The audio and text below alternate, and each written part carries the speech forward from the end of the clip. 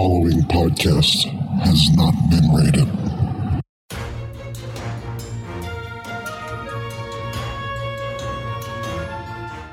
You're listening to Fullbacks Are People Too, The Fapt, and here is your host, CJ Newman.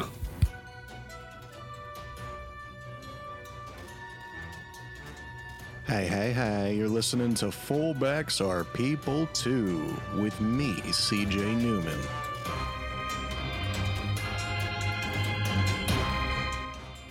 I want to take this time to wish you all a Merry Festivus, whatever it is that you celebrate. I know that Hanukkah's over. I hope you had a great Hanukkah if you celebrate that. I want to wish you guys a Merry Christmas if you celebrate that. Happy Kwanzaa if you celebrate that. And of course, everybody celebrates this. Have a Happy New Year if I don't get a chance to see or talk to any of you guys before the holiday starts.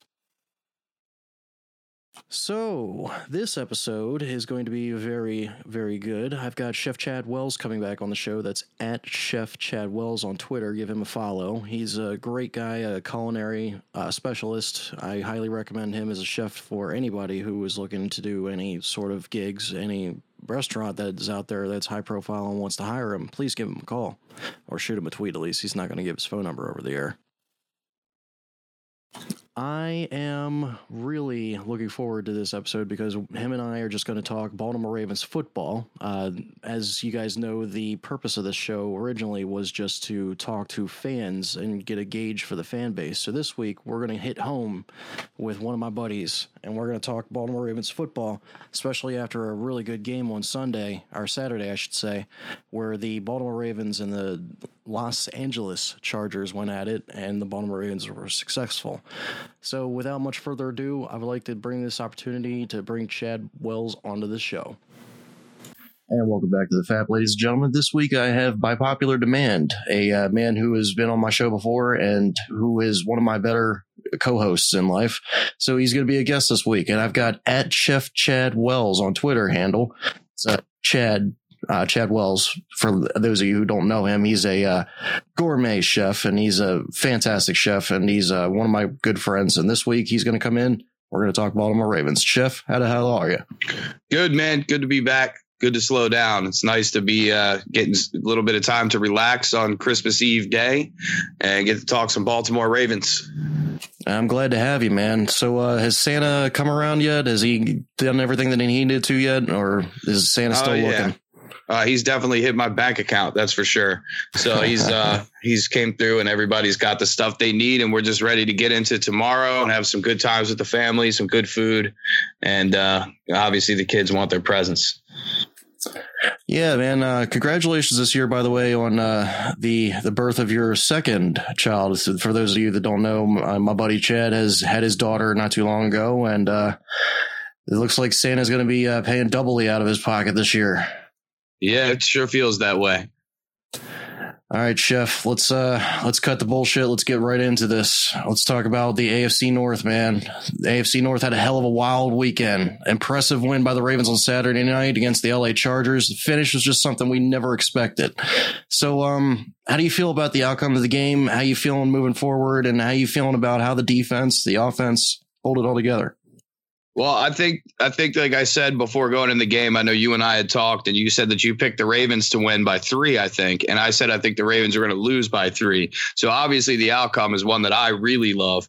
And I know you love too. But my concerns going into it were that the Ravens have struggled all season to cover the middle of the field, especially C.J. Mosley dealing with tight ends in coverage and pass-catching running backs. And the Chargers, I thought Weapon X against the Ravens was going to be Melvin Gordon, who is unbelievable. Was he supposed to be, yeah. Yeah, he's unbelievable pass-catching back, one of the best in the league, arguably the best in the league right now.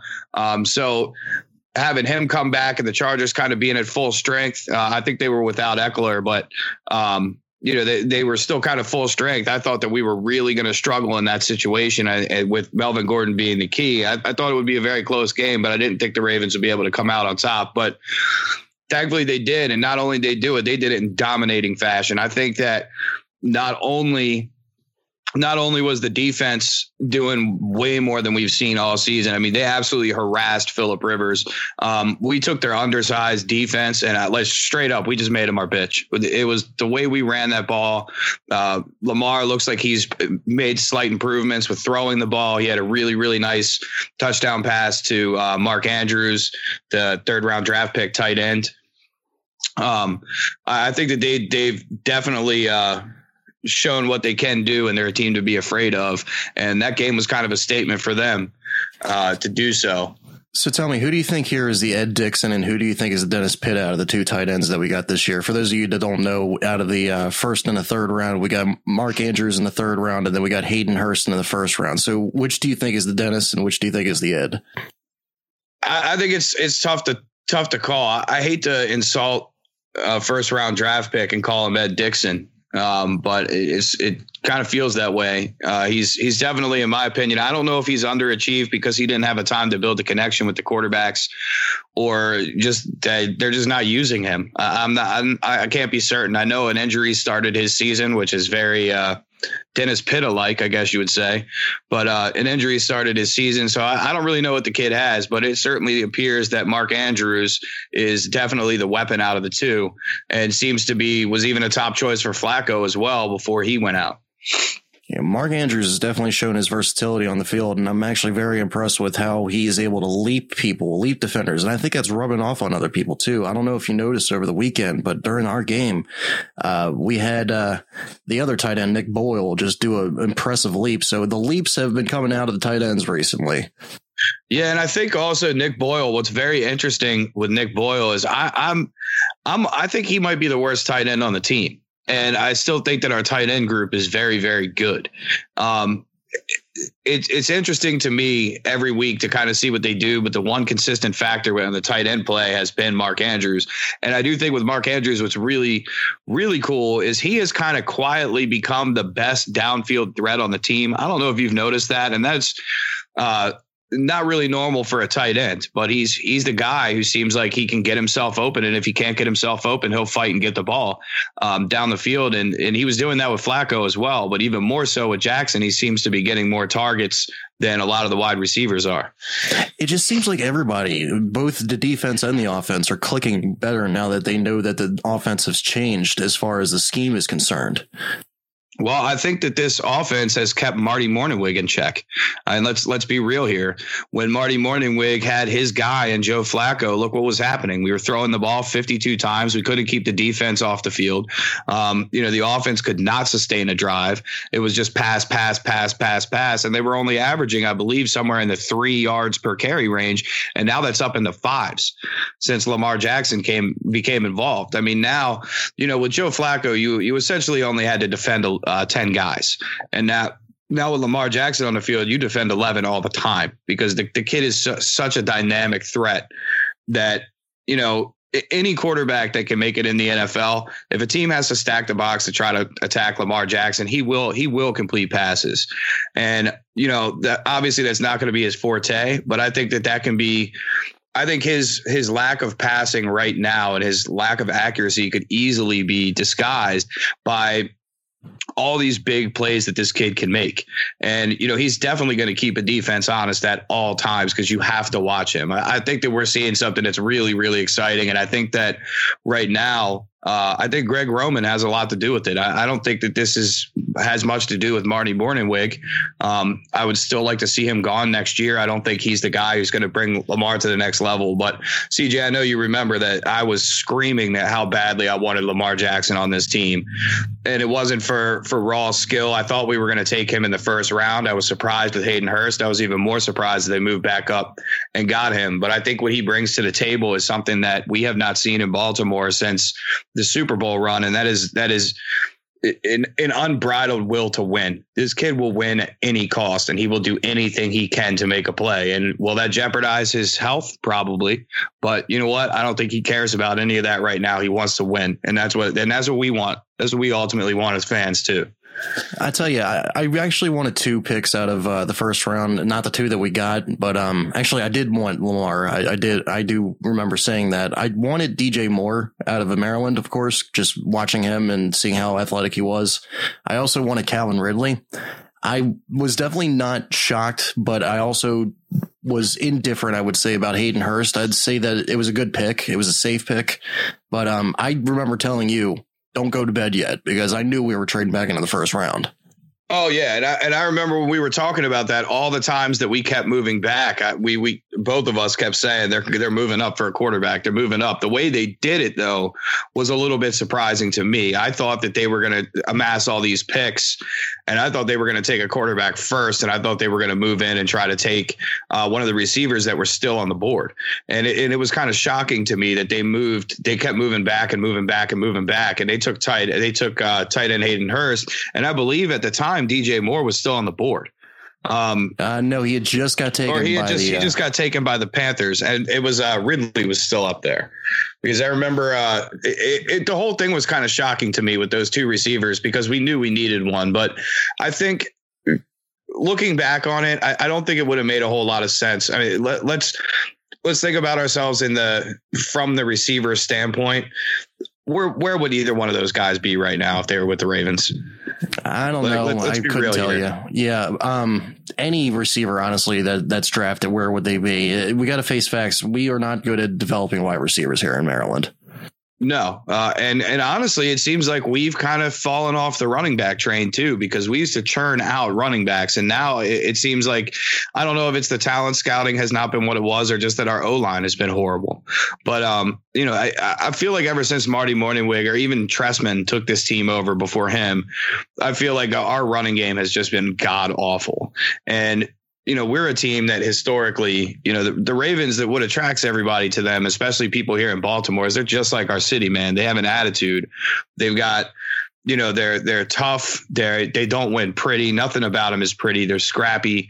They win with defense, and they impose their will by running the ball. And they've definitely lost their way in that. And we have that swagger back hard right now, maybe more than I've ever seen with this team. It's definitely appeared, and it's been very relevant in the past 5 weeks. I'm very impressed with how we've been able to run the ball. And even with somebody that nobody even heard of before, Gus Bradley, I was talking about him in the preseason, calling him Gus the Bus. I'm sorry, Gus Edwards. I've been calling him Gus the Bus ever since the preseason. So I don't understand why people weren't getting on him before he came onto the main roster. I thought he was better than Alex Collins in the preseason, and Alex Collins really didn't play much in the preseason because of injury. So we've just been pretty plagued as far as injury at running back is concerned. Yeah, injury and stupidity. I mean, you look at Kenneth Dixon, he's hurt and suspended all the time, and he's coming back. And, I've said that I don't know about him either way, because he's always hurt or suspended, and he's came in and he's proven that he's a dynamic running back too. I liked him in college a lot. Yeah, he's probably really the best pass catcher in the bunch too. But I prefer the downhill running, and it seems like that's what our O-line strength is this just nasty run blocking, and they're doing a hell of a job of it now. Which they couldn't do this with Flacco. They just could not do this. And I mean, Lamar has made the entire team better, especially the defense. With Flacco throwing the ball 50 some odd times a game, and the defense can't get off the field. We're not seeing that now. We're seeing what our defense should have been, because this is a defense for several years that's had so much talent and so much depth. And, we all know what Dean Pease brought to the table, which was basically nothing. But now you kind of look back at it and you say, all right, why are we falling apart in the fourth quarter of every single game? And when you go look at the time of possession and see the Ravens have lost that battle up until week 10 of this week, every single week, now you look at it and see the difference. This is what our defense can do. And we have a championship defense right now. Well, I firmly believe the Ravens have a championship defense right now. We get past the Browns. I think a lot of people are not going to be too thrilled to see Baltimore coming into their stadium, or even want to come to Baltimore. I concur with that 100%. The only thing I really have against this team right now is our safety position. The two safeties that we have, I believe one is past his prime, and he somehow made the Pro Bowl again this year, and that and Eric Weddle. The other safety that we have was pretty good this weekend, I have to tell you, but he did give up. Jefferson was a beast. The only thing he did wrong was he gave up that touchdown. I was very pissed off at him in that game. But other than that, he's been stuffing the line. He's been pretty good in the box. I can tell you that much. I think there's a very, very good comparison that could be made to these two safeties right now. 2012, Ed Reed Bernard Pollard. It is the same situation. You have a past his prime safety who was beyond very good in his day, and Eric Weddle. And Eric Weddle, at the same time, he's still a threat to make a play at any moment. The problem is Father Time is kind of holding him up from making more of those. And then you have Tony Jefferson who can knock your head off with a hit at any time. He's very good up on the line, very good at blitzing, rushing the passer, and very good against the run, but he can't cover anybody. And that's the exact same situation that we had I think that the combo of Ed Reed past his prime and Bernard Pollard was better than what we have right now, because Bernard Pollard was the type of player that when he hit you one time, you didn't go in his direction ever again. I don't think Tony Jefferson's at that level, but Tony Jefferson is definitely a guy who he'll punch you in the mouth all the time. But when it comes down to coverage, and this is why I feel like they struggle so much with these running backs and tight ends, because they move Jefferson up. I'm targeting him all day. Anytime you can. If they put him in one-on-one, it's a disaster. He's definitely good at the run stuff. I can tell you that much. Just watching him going up against Melvin Gordon over the weekend was just something to watch. He would stuff the run, not only stuff the run, but get it for negative yardage. It was pretty impressive. Yep. But if you ask him to cover, he can't cover a cat turd in a litter box. It's pretty awful. No, but, it almost makes me think that if not for his insane cap hit, because his cap hit is entirely too big I think for us to keep next year, I would say that we'd be better off getting rid of Weddle and trying to move Jimmy Smith to that safety position. I tell you what I think is going to happen is we're going to get rid of at least one of the two safeties next year. It's going to be very cap friendly for us next year. But Chuck Clark has been doing pretty well in place of Tony Jefferson. So I think that we're going to see Chuck Clark on the ascension. For those of you that don't know, he was a 7th round pick, maybe a 6th round pick, but nobody expected him to even make the team. And he's been pretty dynamic for this team ever since. Any chance he's gotten to get on the field. Absolutely. I agree 100%. And I think a lot of the team's going to look a lot different next year anyway. And I think that even if, even a deep playoff run is not going to change that. I think it's the type of thing to where this team really needs the opportunity to rebuild. They really need a season with some cap relief, and, letting go of Flacco. I mean, I'm not even opposed to them, and I think that they will. I think Suggs is gone. I think Yanda is likely gone. A lot of these players, they get rid of them. They have the opportunity to have upwards of $60 million in cap space next year, which is absolutely huge for a team that has a quarterback that they're trying to figure out if he's the franchise guy. I think it's absolutely huge. And, I think it would be really, really good to see what this quarterback could do with some talent built for him, because I don't even think there really is much talent on the offensive side of the ball right now. And I would really, really love to see what he could do with some weapons around him that are catered towards his strengths. It's going to be really hard to retain John Brown after this season, even though he's fallen off. So what do you think about John Brown now that he's on the Lamar Jackson offense? See ya. How about Willie Snead? In all reality, like these guys, I think of all the receivers of Crabtree, Brown, and Snead and Moore, I'm keeping Chris Moore and I'm keeping Willie Snead, because those are the two that seem to have the best rapport with Jackson. And Crabtree's horrible. He can't catch for shit. He drops everything. I'll even go as far in that Chargers game. Two things. That score was not as close as it looked. The only reason that the Chargers scored a touchdown, period, was because of that fumble giving them good field position. And B, the only reason the Ravens score was not much higher was because of two very bad drops from Michael Crabtree again. Because all season long, the guy drops passes in the end zone that are perfect passes right to his chest that are not defended. And let's face facts, that fumble was very fortunate in the end for us. Yes, it was. But Peanut, man, did his thing. He's unsung hero of that game. And is it Wanswa or? I think it's Onwasu. Watsu, yeah. I hear everybody saying it different ways, and I never heard him actually correct anybody, so it's kind of hard to tell. I just call him Peanut and say fuck it. Yeah, me too. He was definitely an unsung hero over the weekend. He had a couple of tackles for a loss. The guy was able to get some sacks. Mosley was out there just looking like a pedestrian, honestly. And as I was looking at that's going to go. He's going to be gone next year. I'm not sure about that. He's got enough in escrow for him in order for us to keep him, to be honest with you. But I'm not sure. It's going to come down to the cap dollars. We're going to have a lot of room to spend. Kenny Young can replace him. So do you think he's the Bart Scott of the team right now? I think that they're going to have some tough decisions because if correct me if I'm wrong, but I believe Judon is a free agent. Don't think he is. I think we got him for another year. We have Judon one more year. Zadarius Smith is a free agent. Yeah, and Sizzle's a free agent after this year. Sizzle is a free agent. Terrell Suggs is a free agent. We have what we're just fucking talking about. CJ Mosley is a free agent. I think those are very key people on defense. Suggs is done. He's done. And I wish with everything in me that they could just convince him to retire because I don't want to see him do what Ed Reed did. That's exactly what I'm hoping. From team to team sucking. And right now they put Suggs in there and there's times where he's a liability. They keep him fresh. He's still dominant when he needs to be getting to the passer. But there's a bunch of people on this team also that have underachieved that they just need to let walk anyway. And I don't know if it would help us or not, but Tim Williams is terrible. He's not worth a shit. He was a one-trick pony to begin with, and he's not producing anything. And in the preseason, he looked like he was going to be able to be a stud, and he comes in the regular season, he's just not worth it. So I don't know. I think on the defensive side of the ball, I think a lot of the people that are going, I would love to keep Zadarius Smith.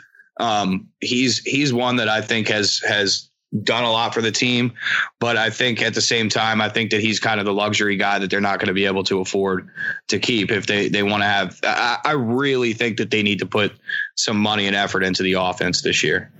Just going over some of the key guys that are going to become free agents this year. It looks like we got Sizzles at the top of the list, then John Brown, Gone. CJ Mosley, Gone. RG3.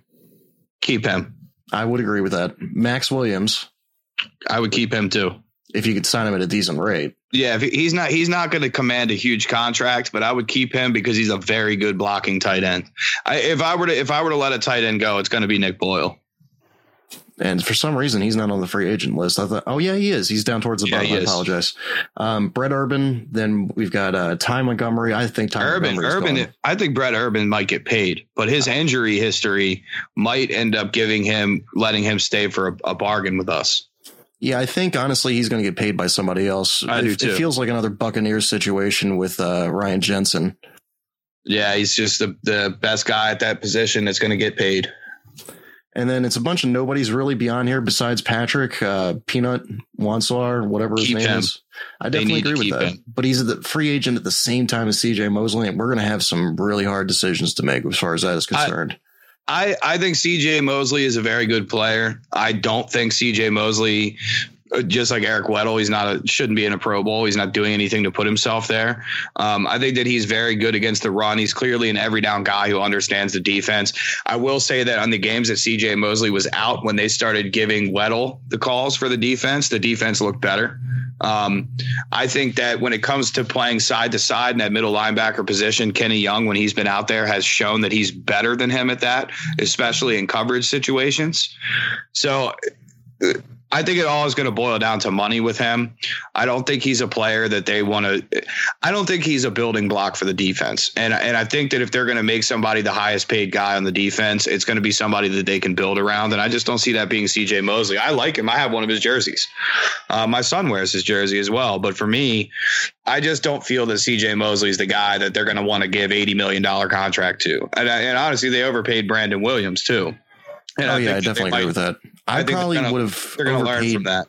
I would have overpaid Juszczyk before I overpaid Williams. Probably not the contract that Juszczyk got in San Fran, but I would have overpaid Juszczyk to stay.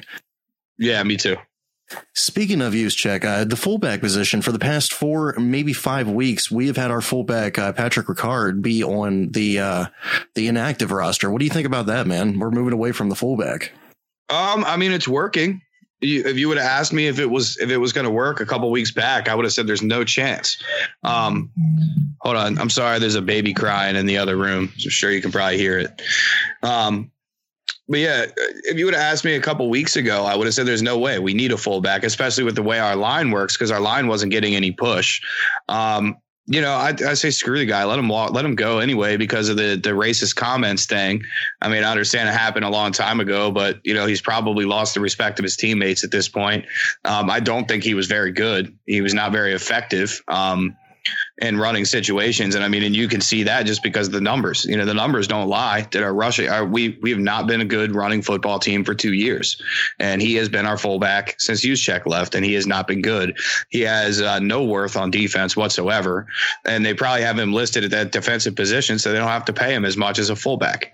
When it comes to negotiation. So, I could take him or leave him, but I don't even think that he belongs here at this point. We've gone 5 weeks without him and put up the best rushing numbers that we've put up since 2012, 2013. It's not our 2014 year though. Our 2014 year rushing was pretty fucking awesome. Yeah, but if we would have done this all season, it would far exceed what we did then. You got to think we played 10 games of below average, subpar shit in the run game. So we would have done what we've been doing the past 5 weeks. It'd be over. It's just pretty amazing how they're able to do what they're doing right now. The offense is out there just milking the clock as far as the run game is concerned. They have 4 tight ends on the roster right now. They have 4 running backs on the roster right now, and I believe 6 wide receivers. So they're just out there running the ball right up the gut, shoving it down their throat. And then the defense is just getting 3 and out, maybe sometimes 6 and out. But regardless, they're still able to stop them and then get the offense back out there to milk the clock again. It's just an amazing formula that they're able to pull forward. This was the winning formula Flacco's rookie year too, and it needs to remain the winning formula now. And I think that they continue to win like this because the other thing that we're also seeing on the defensive side of the ball that we were struggling in is we're seeing turnovers. They're starting to take the football away because they are fresh, they are aggressive, and they are able to, they're just staying on their toes. So I think it's beyond the winning formula. I think that if they get past the Browns, which I'm still not sold that they're going to do, but I think that if they get past the Browns, this team is going to be a big, big, big problem because honestly, there's no teams in the AFC that are going to be in the playoffs that scare me right now. None. I definitely agree with that. I think that this is a team right now that could roll if the Patriots stay in their number 2 seed. I think this is a team that could roll into Foxborough and absolutely murder them. Worse than the 2011 team did to them or the 2010 team did. But I think that the Chiefs, I mean, if it's not for a blown PI call, we could have. That's a game that would have won, that we would have won or tied.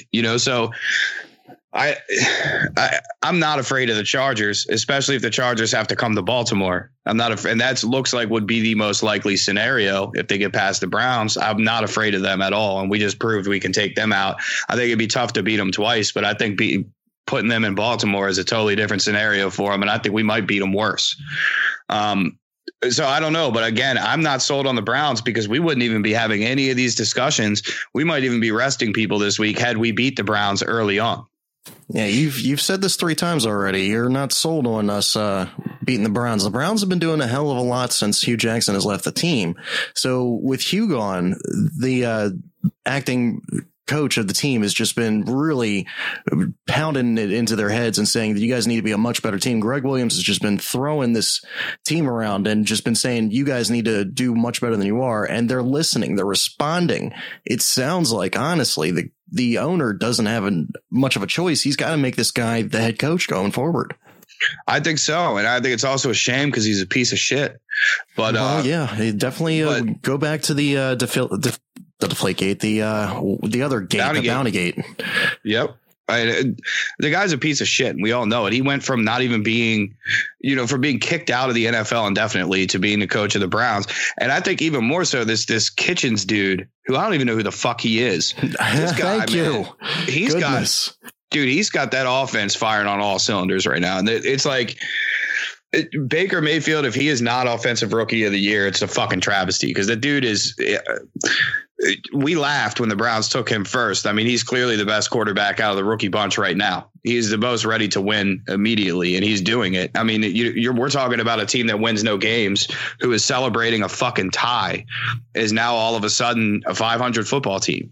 And they have a lot of talent, a lot of reasons to be afraid of. I'll go out on a limb and say that he's the best quarterback in the division next year. even with Big Ben, he's the best quarterback in the division next year. Never mind that for a minute. We'll talk about Mr. Mayfield and all that entirely. But for the past couple of weeks, my guests that have come on here have given me so much shit for not knowing who Freddie Kitchens is. Fuck Freddie Kitchens. I don't know who the fuck he is. I still don't know. I understand that he's the offensive coordinator right now for the, honestly, he was on our staff at some point and I didn't even fucking know that. Did you know that? I had no fucking clue. Dude, his name is Freddie Kitchens. And we have Wink Martindale on our team right now. And I still don't know who he is. But I Freddie Kitchens, I have no fucking clue.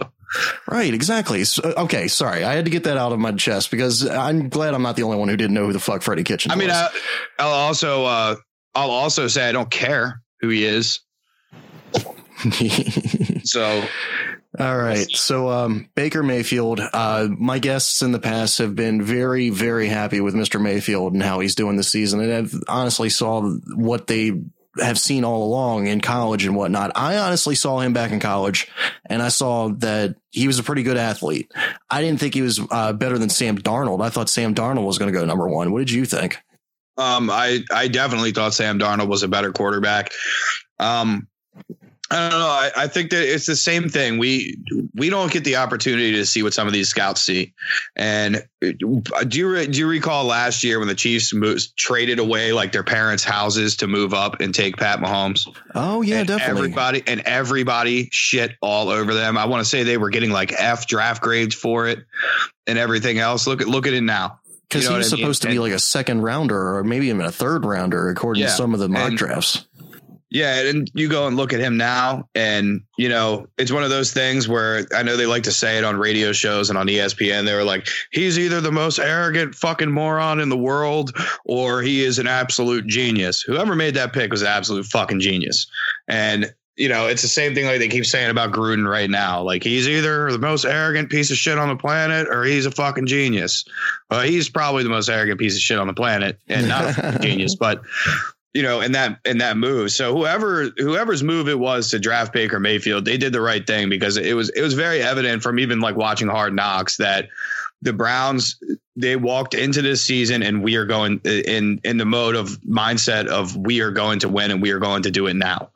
And, you know, and honestly, I would really like to know what the fuck happened between Hugh Jackson and Baker Mayfield, because did you see the stare down during the game the other day? Yeah, even before that. How about a couple weeks ago when they last faced each other? Yeah.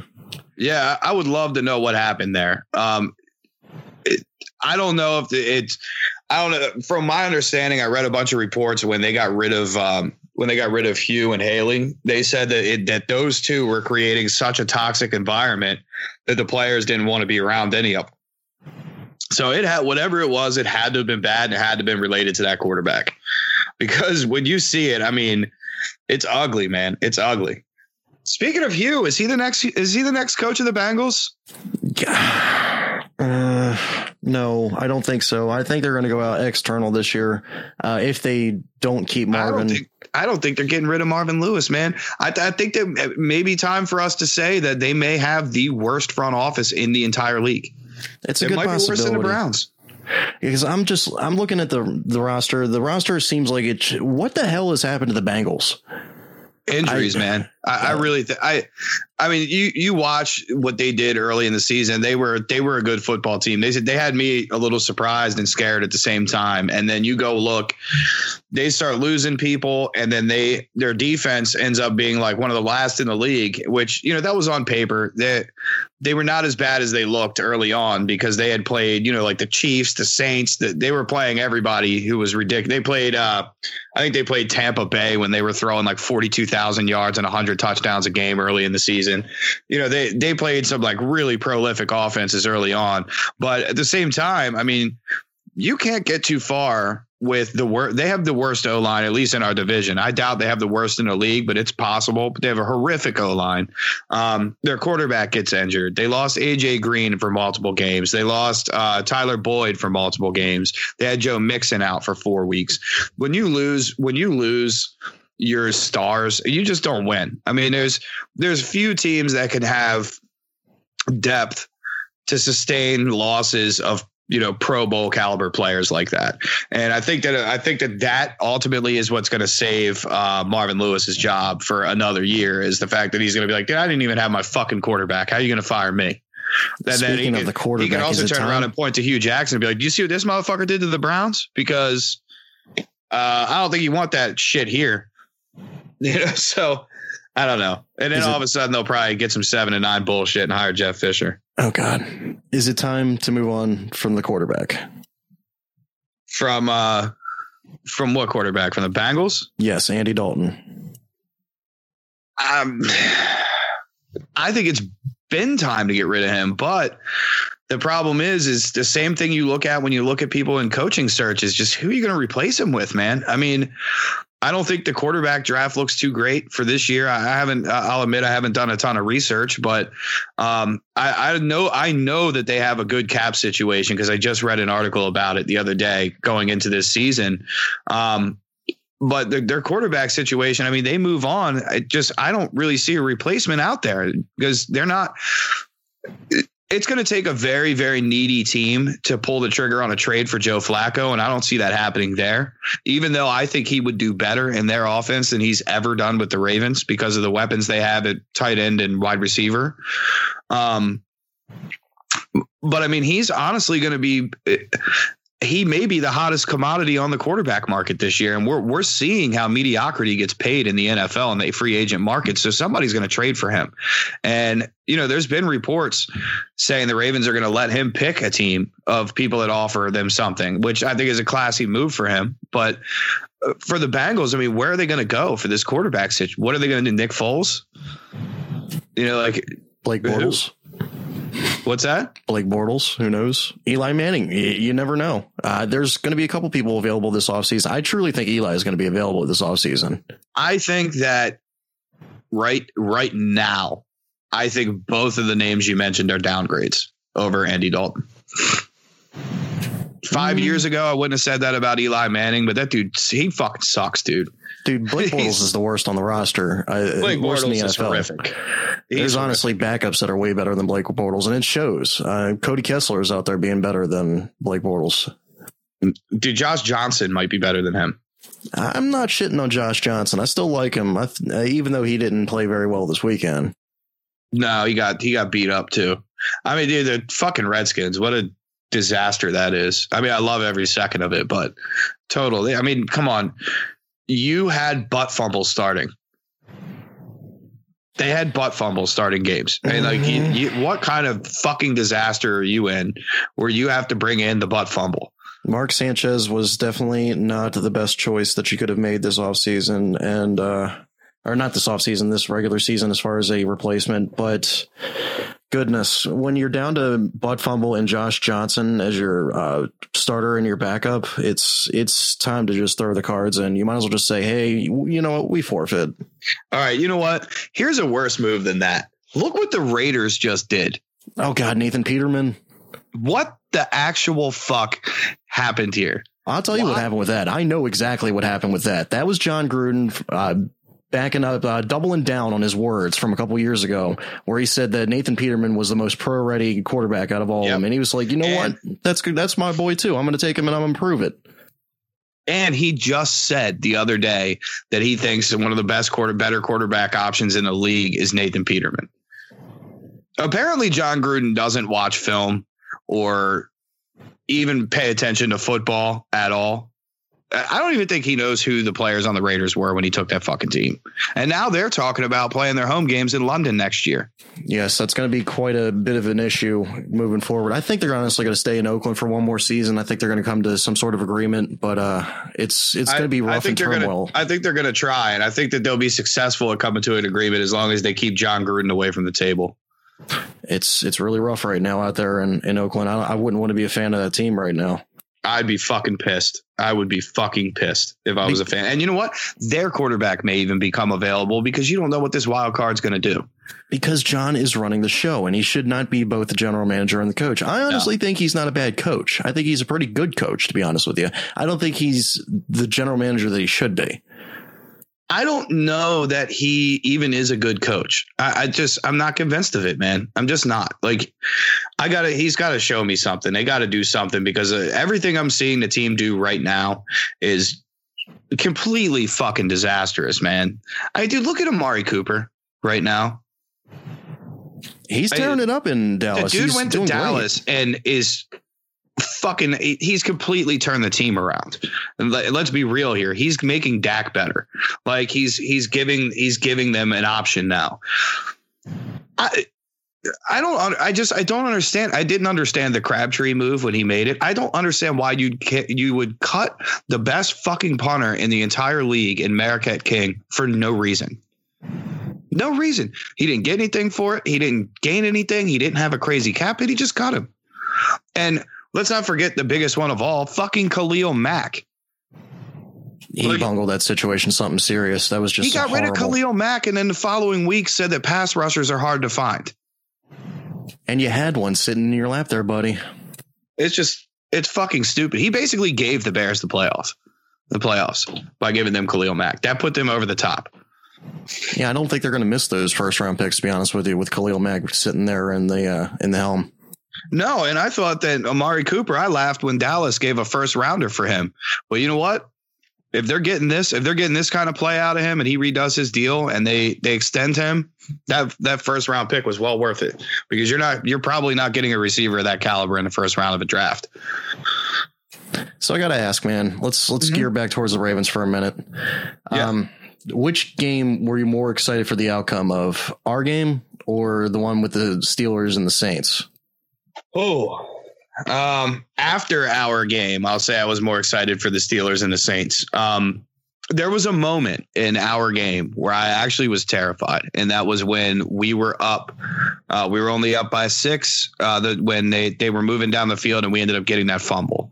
That's the terrifying moment that the Ravens have failed in badly over the past couple of seasons. It's what's kept us out of the playoffs, and it didn't happen. So, I was fucking fired up at the end of that game. And then to go the following day, I made a point to get like all my errands, all my stuff that I have to get home by 4:00 to watch the Saints Steelers game. And I was a little worried in that game too, because I don't know what's going on with the Saints, but they haven't looked the same in recent weeks. I think it's Eli Apple, to be honest with you. I don't think that was a very good trade, and I don't think he's a starting caliber cornerback, in my opinion. I don't think it's just that. I feel like they need a receiver. They either need a receiver or like a really big pass catching tight end. They need something, because I think that their offense, they were so dynamic, but I think that we always forget that defensive coordinators in this league are very dynamic too. And I think they've figured out how to shut down what they're doing a little bit more. I still think that they're probably the most complete team in football, but I feel like you give them another big receiver, they're over the fucking top. Honestly, I think Snead hurt him a little bit losing that, because they at least had like something else, some other possession guy that was there. But back to the topic, the fact that the Steelers lost, I could not be fucking happier, because fuck them. I don't care about this piece of shit. I want them to lose every fucking game. And I don't think the Steelers are a very good team. I think that they get lucky and they get hot and get streaky in the middle of games.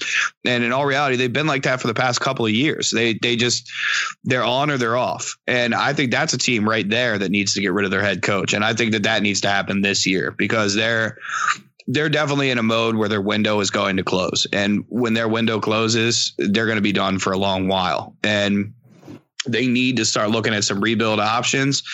And I think the first step in that is getting rid of Mike Tomlin.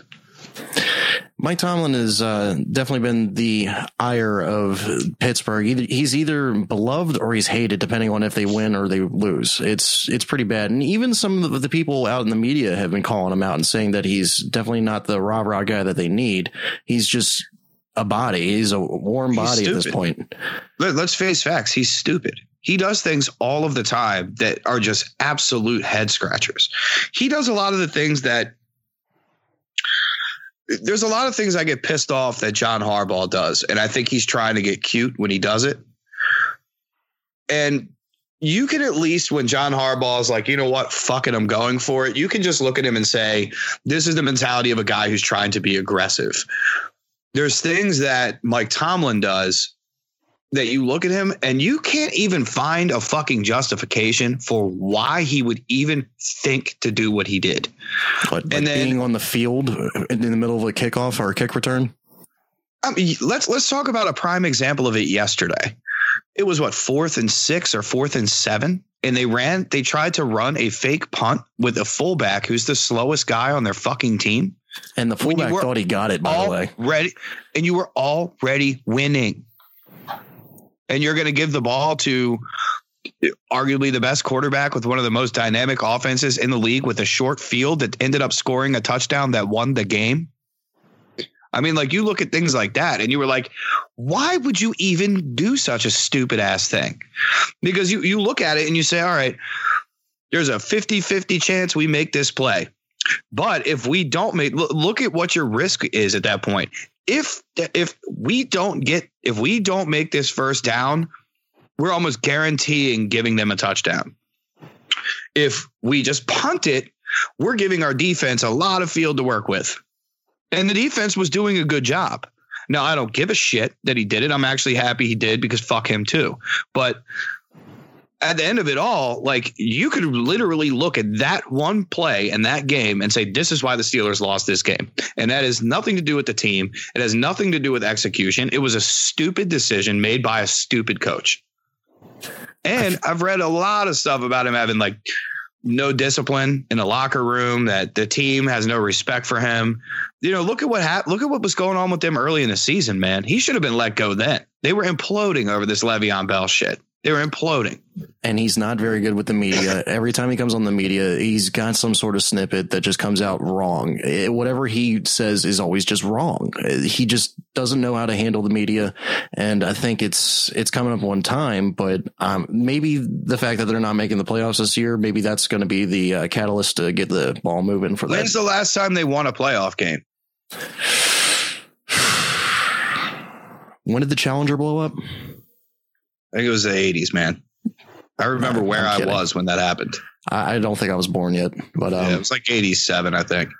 Yeah, there was definitely a little after that, but yeah, it's the Steelers have been.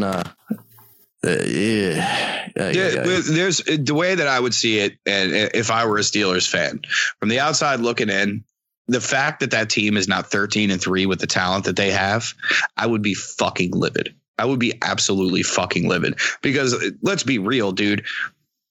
With Juju, Antonio Brown, their tight ends, every running back they have that steps on the fucking field, dude, their offense, they have weapons everywhere. And dude, their O-line's filthy too. So when you have all these things and you have a Hall of Fame quarterback, I mean, he's a piece of shit, but he's a Hall of Fame quarterback. And so Juju honestly was just one less fumble away from being the hero of that game. And now he's the most reviled person in Pittsburgh right now. How hard did you laugh when they showed him sitting on the sidelines crying? Oh my God. I was just like, is he actually, there's no crying at football. Really? He was actually fucking crying. I couldn't believe it. It was just, it blew my mind that fumble happened in the first place. But honestly, if that fumble didn't happen, even if they lost that game and it didn't happen because of the fumble, I think Juju Smith-Schuster was the hero of that game. And now he's getting shit on by everybody, not only in Pittsburgh, but in the United States. Oh, yeah, he fucked up, man. He fucked up bad. But you know what? He did great throughout the whole game, though. They shouldn't have been put in that position. He shouldn't have been put there to do that. They shouldn't have been throwing the fucking ball because they were already in fucking field goal range. Why? Like, why? That sounds like a coaching decision, though, Chad. Again, I mean, they are fucking stupid. How many games have we seen the Steelers lose this year from them trying to throw the ball with 5 wide, 2 seconds left, when they could have just kicked a fucking field goal? And if you don't trust your kicker that much, get rid of your kicker because that's a coaching choice too. And he looks like he's 12 years old. That goddamn Chris Boswell.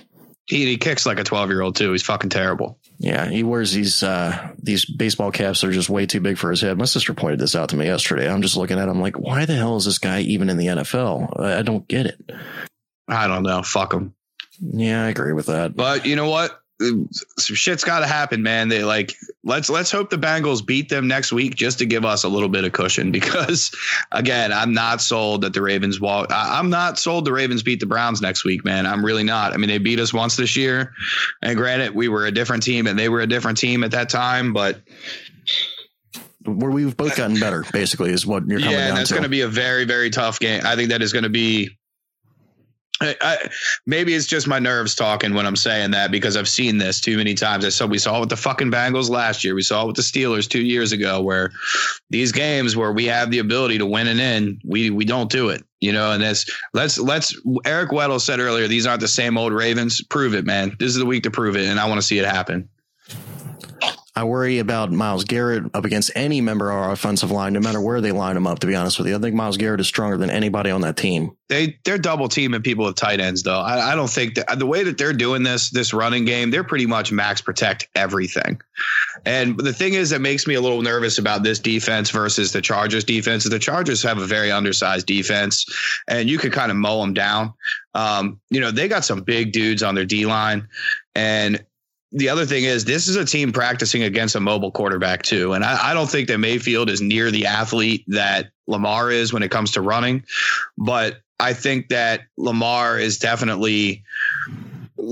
to have his hands a little more full this week, I think, than he has at all, just because of that dynamic with who that defense practices against. And I think that our defense also may have that same edge. But when you come down talent for talent, the Ravens clearly have the better defense of the bunch. But, I think the one thing that we're lacking that they're not right now is the ability to throw the ball down the field and make plays. And right now we showed it last week against the Chargers on Saturday night, but we have not consistently thrown the ball downfield and made plays to receivers that won't drop it, or to accurate passes that end up ultimately putting points on the board. So maybe we'll see a little more of that this week.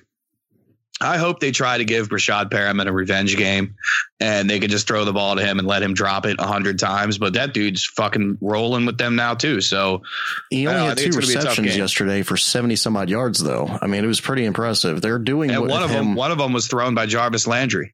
Yeah, and they're doing with him what we should have did with him in the first place, but he's actually catching the ball now. I mean, maybe they just have better gloves in Cleveland. I don't know what's going on. Well, you can also think about 2 things too. We've had a couple receivers with Joe Flacco that just don't work. And, maybe he's not a fit with Joe. I mean, maybe when Joe was throwing him the ball, maybe Joe throws the ball too hard. Maybe it's just something he just was not connecting with the two. I don't know. I mean, clearly I'm not in the locker room, so I don't fucking know. But I will say this. A couple of years ago, I don't know if you remember, Perriman did have an okay year. He didn't have a shitload of drops. He had like 600 receiving yards or something like that, and like 3 or 4 touchdowns. Yeah, a couple touchdowns. He was pretty good. And not pretty good, but okay. And we thought the following season he was going to break out, and the following season was just fucking terrible.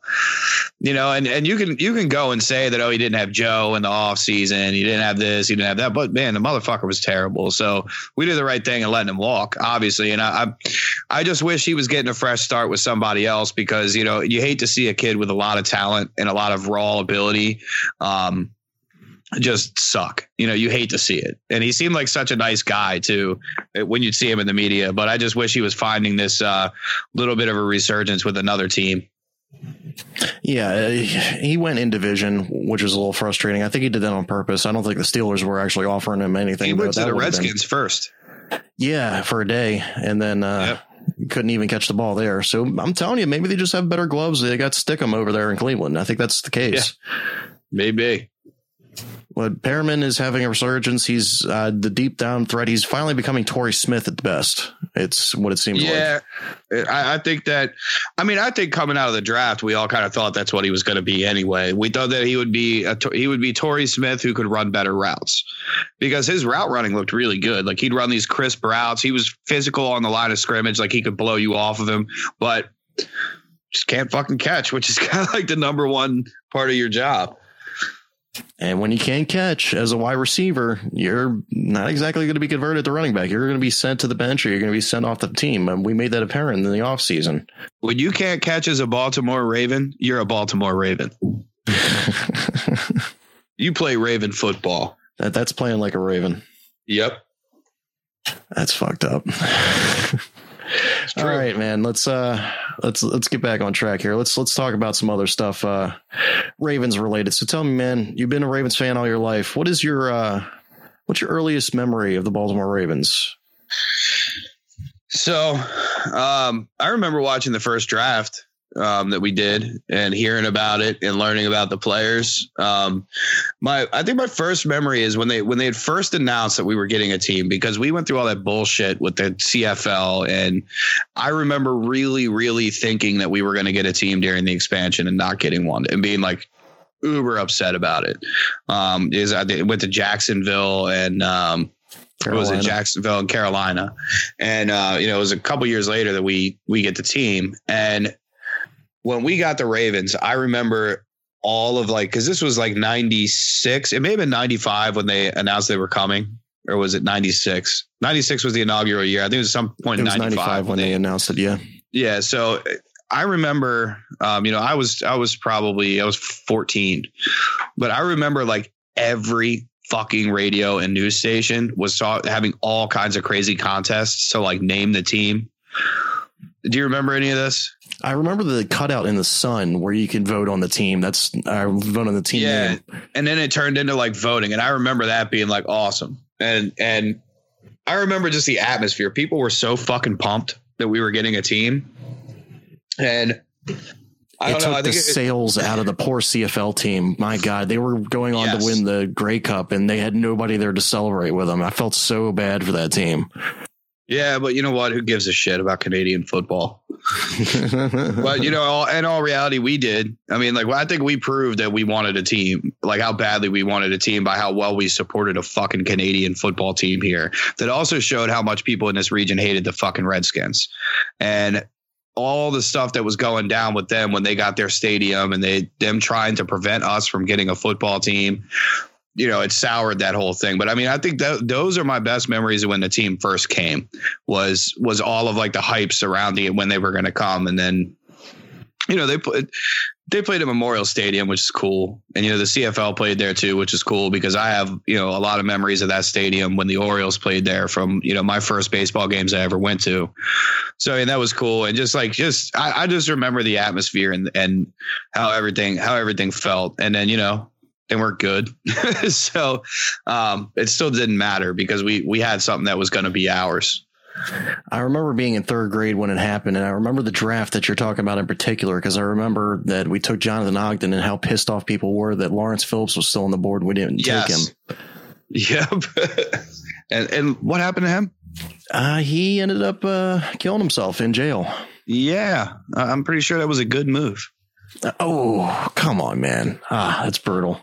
But, no, it's good. I'm talking about the draft pick being a good move, not him killing. Okay. Oh, okay. All right. That's better. J.O. ended up being not just a Pro Bowler, not just an All-Pro, but a Hall of Famer and a Super Bowl winner. So, hey, man, our number 1 and number 2 draft picks are Hall of Famers. It's the truth. He was number 26, Mr. Ray Lewis, linebacker out of Miami, Florida. And you know what? I remember people shitting on that pick when we took him because they were talking about he's too small, undersized. All kinds of shit. Look at that. Best linebacker to ever play a game. He was a linebacker coming out of the Big East. I mean, you can't get much better at the time than being Ray Lewis. And that just blew my mind. And we didn't even have a jersey for the guys when they were drafted, by the way. I don't know if you noticed that. They got a sweatshirt.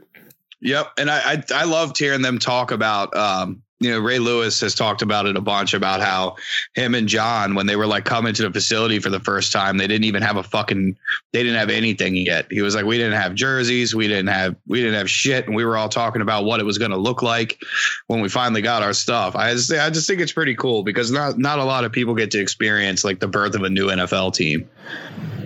It was pretty awesome at the time. I remember the first place to break it was 98 Rock. I remember we were actually listening to the radio during class one day and we heard it and the place just went ape shit. It was It was third grade classroom for me, and it was just oh my God, we're actually getting a football team, because my parents had convinced me that we were never, ever going to get another football team. You know what? Not only had people convinced me of that, I firmly fucking believed it, because when we didn't get a team during that expansion, to me, I was convinced it is just not going to happen. It's not in the cards. Where were you when they announced it? I don't think I heard about it secondhand because I was in school. So I remember, I think like a teacher told us, believe it or not, was like, oh, we're getting a football team. And it was like towards the end of the day. And everybody's like, huh? You know, so it was, I don't have any cool story about that, unfortunately. Yeah, mine was slightly cooler. We were listening to the radio when it broke story, but that's about it. So all things being equal, man, would you rather the Colts had stayed or the Ravens had came here? Fuck the Colts. Yeah, I probably I'll stick with the success of the Ravens as compared to Colts. I mean, it would be great to have Peyton Manning here. Don't get me wrong, but I would much rather stick with the success that we've had with the Baltimore Ravens. Come on, if the Colts would have stayed here, we would have drafted Ryan Leaf, and you know it. Ooh, I don't know. I don't know about that. Well, I'm going to keep telling myself that. All right, but I'll take a John Ogden, Ray Lewis draft over Peyton Manning any day of the week. They got us who we are. They got us our attitude, and that's what I love about this team. I concur with that. We definitely ended up getting the better end of the stick as far as the Super Bowls are concerned. I mean, they attended just as many Super Bowls, but they didn't win as many Super Bowls as us in the amount of time that we've been alive. Yep. What is your favorite memory as a Ravens fan? I have two. They're my favorite ones. All right. And one of them is probably kind of stupid. It's also against the Chargers. I just loved it. Is when I'm going to say three of them, to be honest with you. Can I take a guess on yours first? Yeah. Is it when Ray Lewis shot the gap?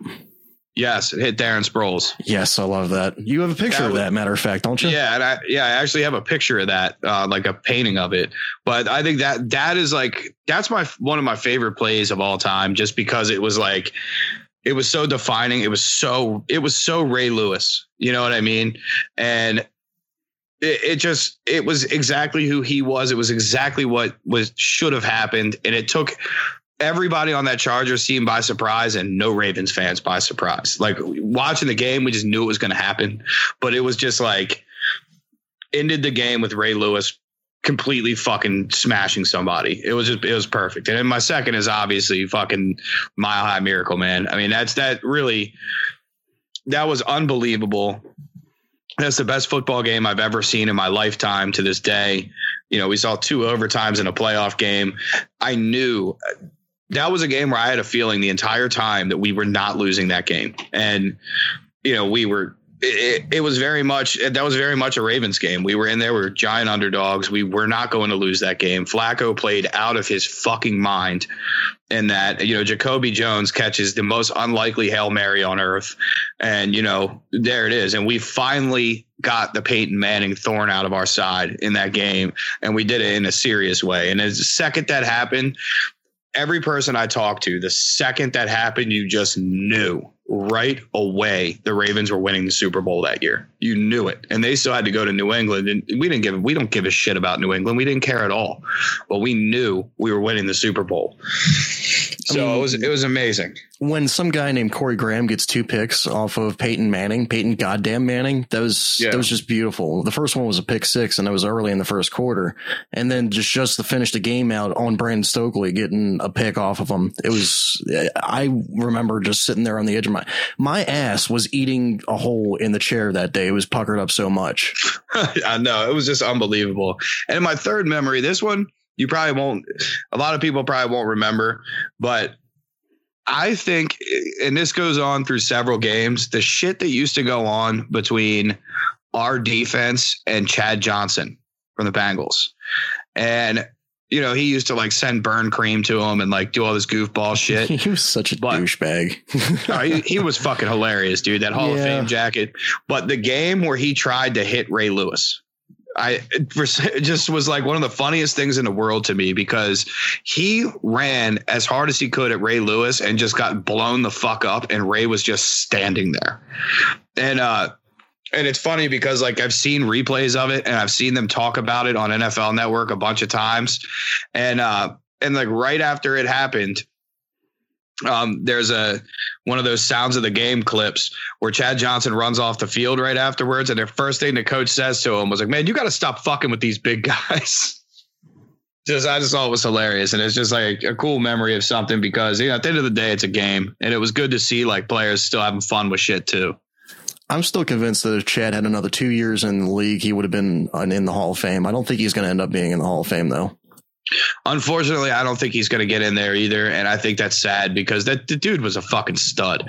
I think that sending him to New England was the downfall for him. And even then, he didn't do too bad with them, but he just wasn't that electric that he was in Bengals territory. Yeah, it was just, he just did. I don't know. I don't think he got the credit he deserved. And he had all that crazy shit going on where did he slap a lawyer on the ass or something in court? In court because of the situation with his wife or his girlfriend at the time. He had some sort of domestic violence which got him cut from Miami Dolphins. That was the end of his NFL career. Yeah, he had a lot of crazy ass shit going on. I don't know what was going on in his life at that time, but I don't know. It's unfortunate to see because the dude, I think that he was one of the few people that he was one of the few players that made it fun to watch because the dude, not only was he very, very good, he used to eat us up. But he was a beast, and he was also funny as shit. I remember the one time he was standing on the field trying to bribe trying to give the referee $1, and they fined him fucking $10,000 for it. It was he was the guy who was I don't give a shit. I'm just having fun with this. And we still see a few guys that do that now, but it's few and far between. If there was ever a guy that I wanted to actually hang out at the bar with, just to hang out with and just to get a couple drinks with, it would probably be Chad Johnson. Yeah, he seemed pretty fucking funny. He seemed like he was a cool dude. But he burned us up quite a bit, and I get the whole burn ointment thing. That was pretty fucking funny, pretty ridiculous. Oh yeah, care packages. Come on. Yeah, I agree with you on the Denver Broncos game, the Mile High Miracle. That was probably my favorite memory, but I've got a close second myself, and I don't know why. It's very stuck in my head. But the 2011 season, if you remember, where we went up to New England and lost in the championship game because of the field goal and whatnot. That was the best Ravens team ever fielded. I think that honestly was, but my favorite memory was definitely not that game, but it was where we were facing the Steelers in Sunday Night Football, where we were trying to complete the sweep because in the first game we just beat that ass so badly, but it was such a back and forth in the Sunday Night Football. I was just so impressed with how the Ravens came out and played, both on offense and on defense. And it was just amazing to watch them go out there and Torrey Smith get the final catch in the touchdown. Yeah, they did it twice. They did the same play twice. He dropped it the first time and they did it again. He caught it. Yes, that was quite one hell of a game. I remember Ray Rice took off right out of the backfield and scored a touchdown, but I got called back and we ended up getting a field goal or something out of that. But it was a game to watch. I remember being on the edge of my seat because we wanted that sweep so fucking bad. Yes. Well, I think the year before we lost the Steelers 3 times. Yes, and we lost to them in the playoffs. Yeah, we lost really them twice, and then lost to them in the championship game in 2010. I think we won one of the games from 2010, or was it divisional? Was it divisional round? Yeah, I don't know. They've beaten us 3 times twice in the Harbaugh Flacco era. We lost them in the playoffs twice and got swept in the regular season, and it's miserable when it happens. But you know what? In all reality here, I've got a lot of negative things to say about Joe Flacco right now. I've got a lot of negative things I can always say about John Harbaugh. But the Harbaugh-Flacco era has definitely been the best era in Ravens history, in my opinion. We got to see a little bit of still having some of the best players that we've ever had here with Flacco and Harbaugh. We've had the most playoff success. We won a lot of fucking football games. It's a team that overachieved and never really had a ton of talent. I mean, we won another Super Bowl with them, and it's coming to a close now, and rightfully so, especially on the Flacco side. So tell me what you think about Harbaugh and possibly getting an extension beyond this point. I don't know, man. I have a lot of mixed feelings about it. Harbaugh, you know, and a lot of people know I'm pretty vocal with my dislike of John Harbaugh. I do give credit where it's due, obviously. And I think the job that the coaching staff has done right now with Lamar Jackson is fucking phenomenal. I mean, we're looking at they literally installed a new offense over the bye week and are 5-1, and I think that's pretty, that speaks volumes about the coaching staff, because that's not just the players. That is definitely everybody putting in work to do it. And another thing about John Harbaugh that I do like is that when we watched Billick get fired, they extended him that season and he got fired anyway. The team gave up on him. They didn't give a shit. They were going to do what they were going to do. They wanted him gone. The team is not giving up on John Harbaugh. They're playing their asses off. And, in hindsight, you can go back and look and say that John Harbaugh has always overachieved. I don't think they've ever really given him talent. I don't know how much of a role he has played in our drafts, but our drafts have been piss poor for the past 5 years now.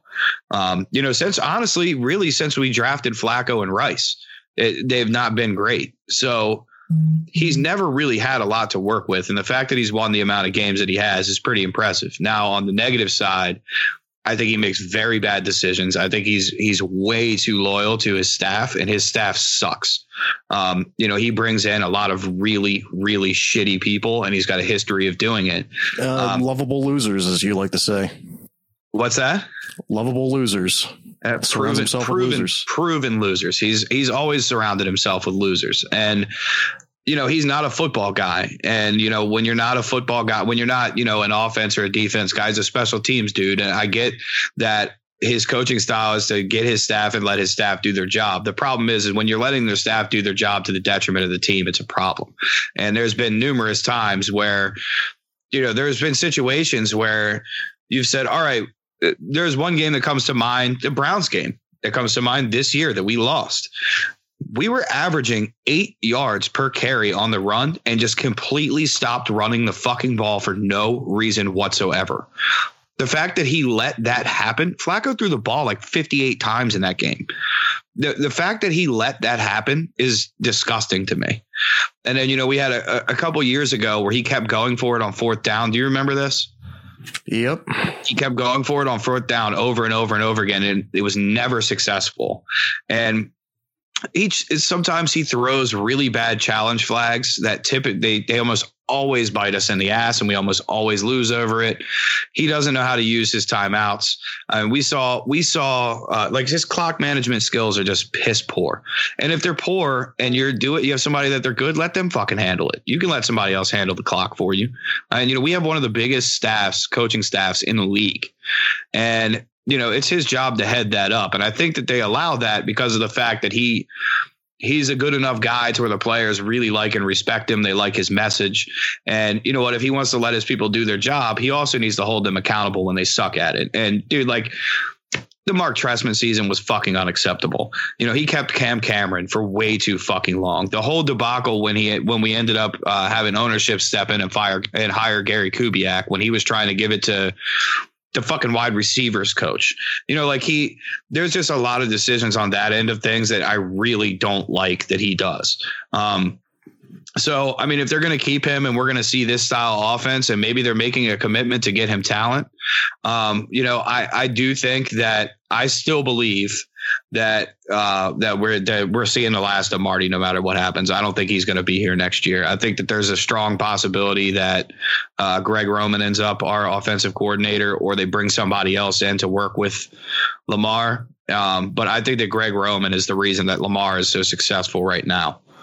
And Greg Roman is known for the style of running and that style of offense that has been very prevalent this season. I mean, he was the guy who installed the offense for Colin Kaepernick, for Tyrod Taylor in Buffalo even. So yep. He's known for this read option, the RPO and whatnot. Yeah, and I think that he was a little before his time with it too, because we still had a lot of defenses back in 2012 when Kaepernick made a Super Bowl run.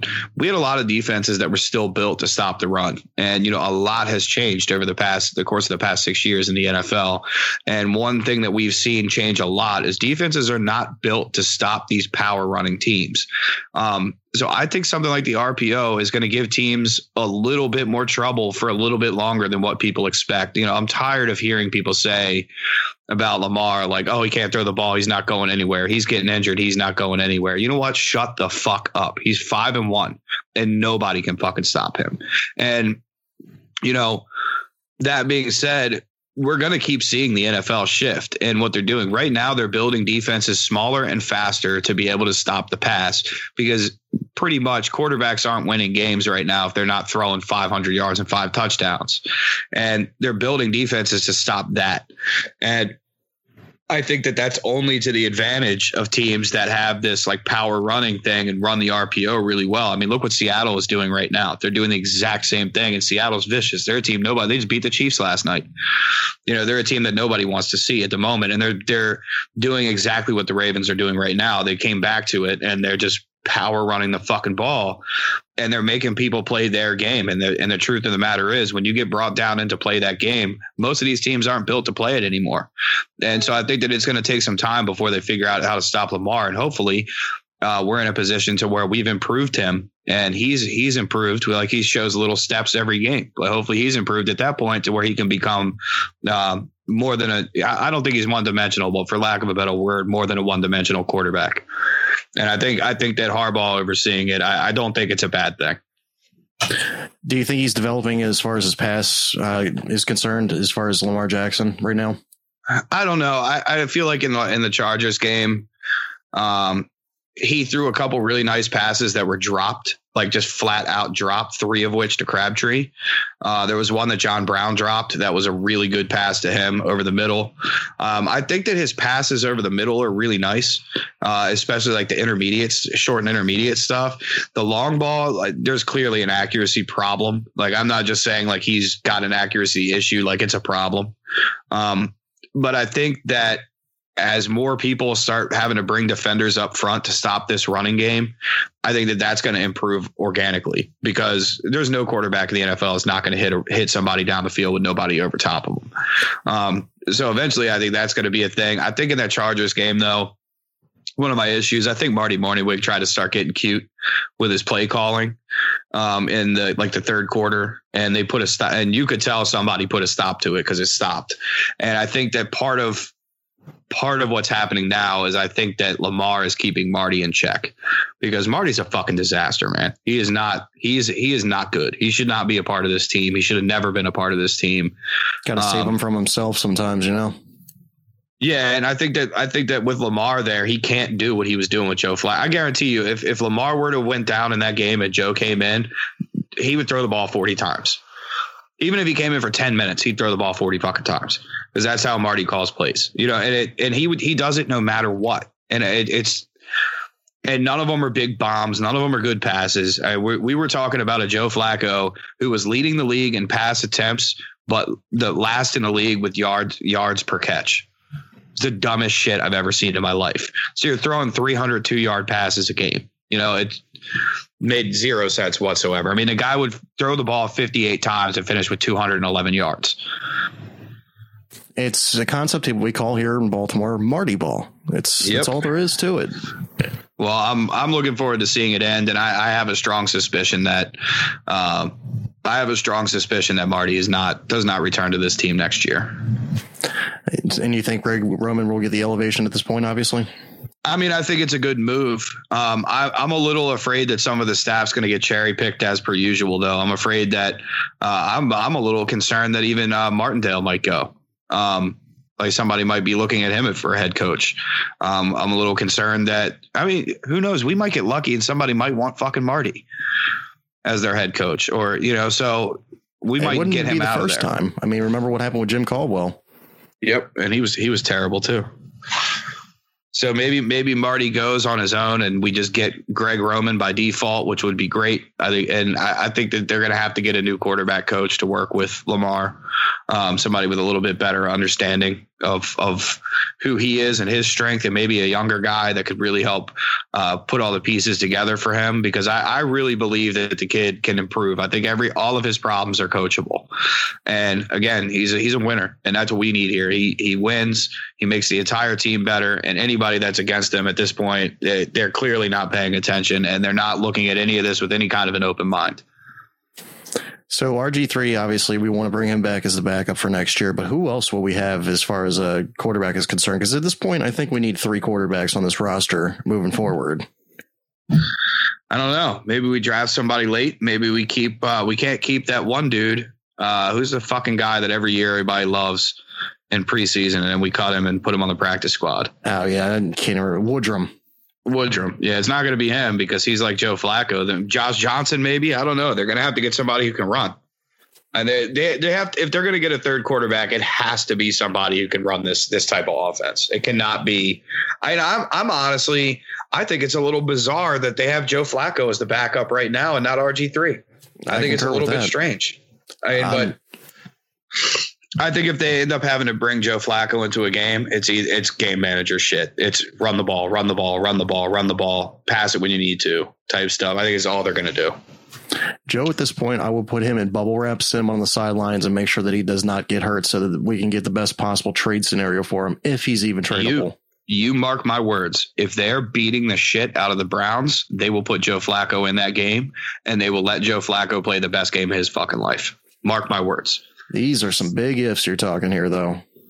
I know, but I'm telling you that if the opportunity arises where they're winning by enough to where they're comfortable, they will put Lamar Jackson on the bench to get him rested up and keep him safe. And Joe Flacco will be a crash test dummy and be the best game of his fucking life. He will go crazy. He will throw a shitload of touchdowns. He will look very, very good, and he will increase our chances of getting something for him.